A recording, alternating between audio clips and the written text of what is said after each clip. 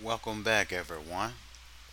This week, as you know, we're on our questions tip. Someone asked me, what are some of my faults? I guess I'm going to answer. I'm quicker to anger than I think I should be.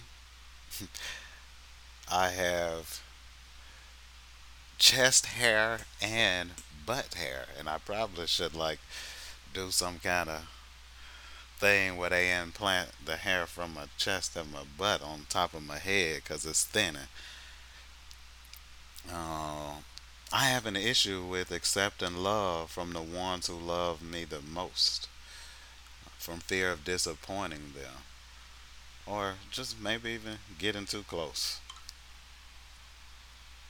I sometimes look at people and make a determination about myself based on them. Hey, I guess now some of my secrets are out. And the question for today is, what's your fault? I bet we all have one just like it.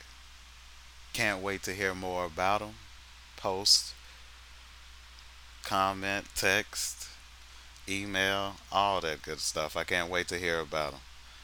I am James. Who are you?